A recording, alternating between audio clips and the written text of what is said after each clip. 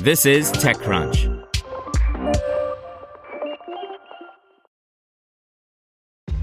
This episode is brought to you by ShipStation.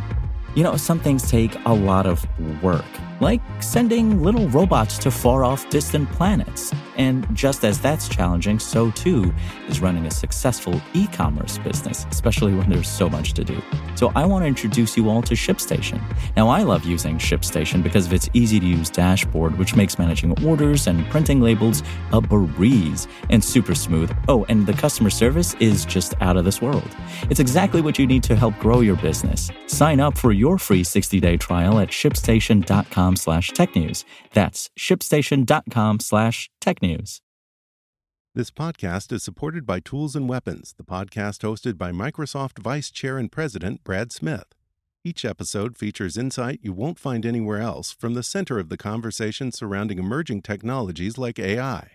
Right now in the podcast, you can hear a special episode where Brad Smith lays out Microsoft's vision for a vibrant marketplace driving the new AI economy. To hear more, follow or subscribe to Tools and Weapons with Brad Smith wherever you get your podcasts. Here's your Daily Crunch.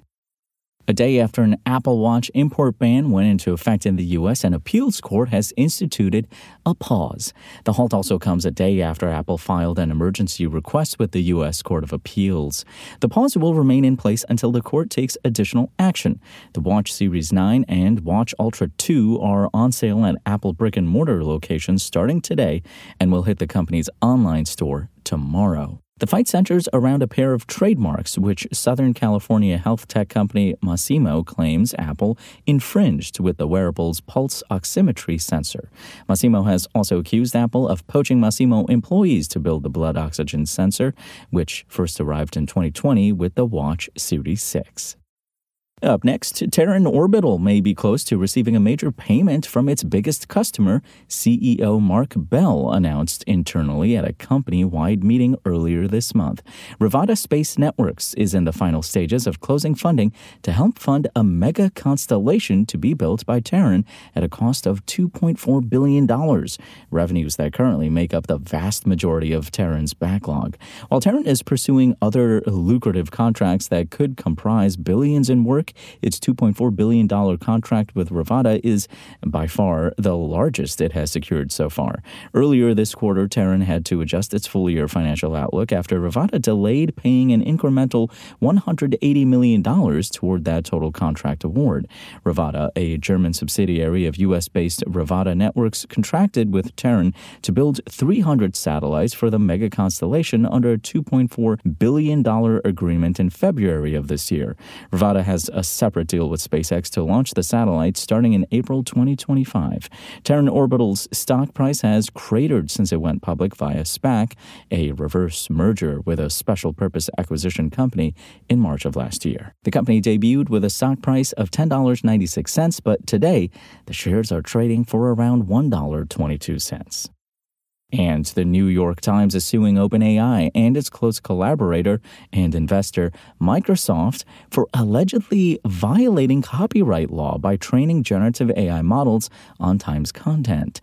In the lawsuit filed in the Federal District Court in Manhattan, the Times contends that millions of its articles were used to train AI models, including those underpinning OpenAI's ultra-popular ChatGPT and Microsoft's Copilot, without its consent.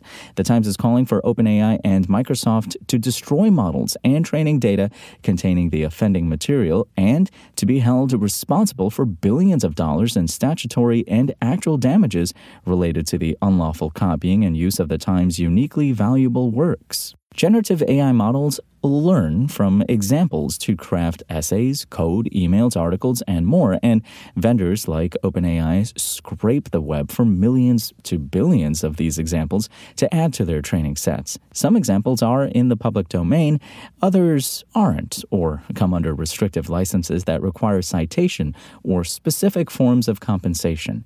Vendors argue fair use doctrine provides a blanket protection for their web scraping practices.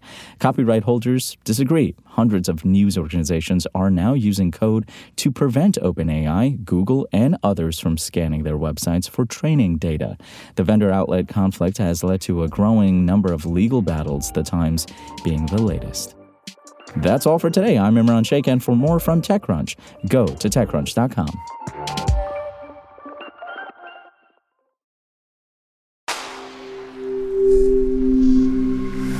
Spoken Layer.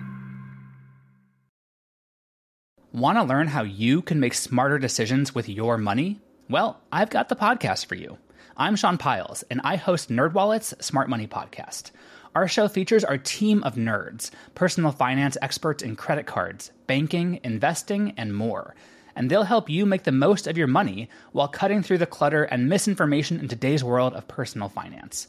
You'll get clarity on strategies to help you build your wealth, invest wisely, shop for financial products, and plan for major life events. Listen to NerdWallet's Smart Money Podcast wherever you get your podcasts.